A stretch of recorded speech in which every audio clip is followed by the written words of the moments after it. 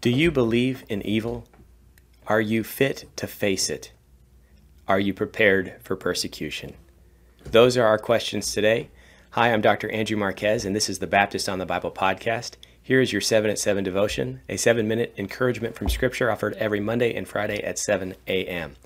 And today we're going to look at our fourth installment on this series called Trying Times from Temporal Authorities. We've seen a temporal authority that was driven by passion, that was just trying to expand itself as much as possible. We saw a temporal authority in Greece that was driven by revenge and sought to relieve its rage upon its enemies until there were no enemies left. And now we're going to look at something more devious, something quite terrible. And this is just an empire that is truly evil. It is demonically driven. It is possessed of Satan. And these type of governments do arise. And God, in fact, uses these governments to judge others. But Christians sometimes get caught up in the center. So let's go ahead and read these verses. We're in Daniel chapter 8, verses 9 through 12.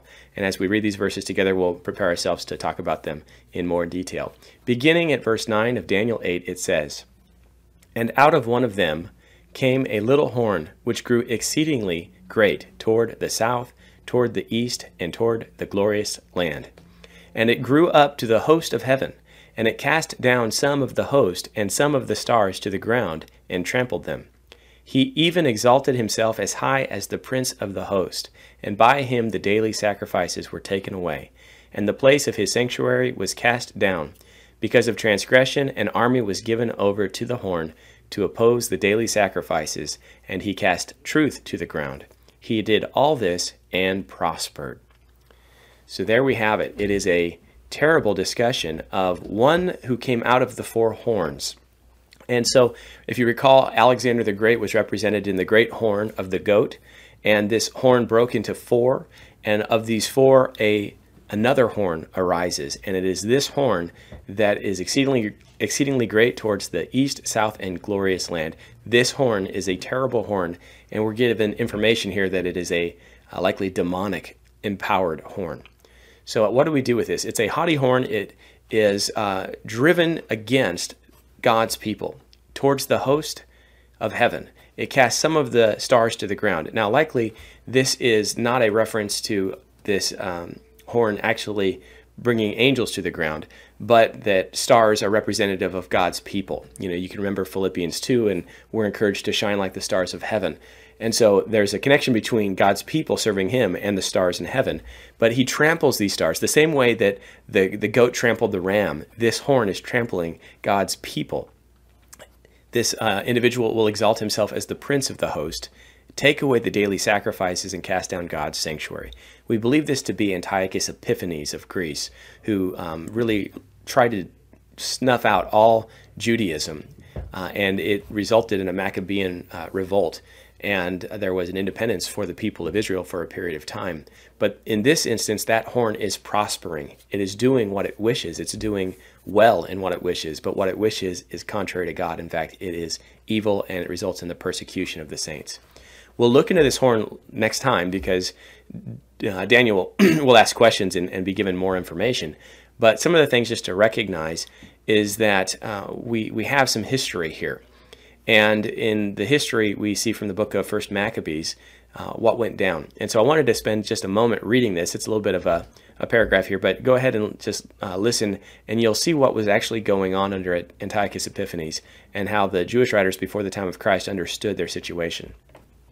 1 Maccabees 1, 11 through 15 says, "In those days certain renegades came out from Israel and misled many, saying, 'Let us go and make a covenant with the Gentiles around us. For since we separated from them, many disasters have come upon us.' This proposal pleased them, and some of the people eagerly went to the king and authorized them to observe the ordinances of the Gentiles. So they built a gymnasium in Jerusalem, according to the Gentile custom, and removed the marks of circumcision and abandoned the holy covenant. They joined with the Gentiles and sold themselves to do evil, stops daily sacrifices, defiling God's sanctuary. Then the king wrote to his whole kingdom that all should be one people, and that all should give up their particular customs. All the Gentiles accepted the command of the king. Many, even from Israel, gladly adopted his religion. They sacrificed to idols and profaned the Sabbath. And the king sent letters by messengers to Jerusalem and the towns of Judah. He directed them to follow the customs strange to the land, to forbid burnt offerings and sacrifices and drink offerings in the sanctuary, to profane Sabbaths and festivals, to defile the sanctuary and the priests, to build altars and sacred precincts and shrines for idols, to sacrifice swine and other unclean animals, and to leave their sons uncircumcised. They were to make themselves abominable by everything unclean and profane, so that they would forget the law and change all ordinances. And he added, whoever does not obey the command of the king shall die. Now, I know that was a big passage, but this is what's going on. Antiochus Epiphanes tried to drive out any sense of Judaism, and many of the Jews were more than happy to accommodate the culture.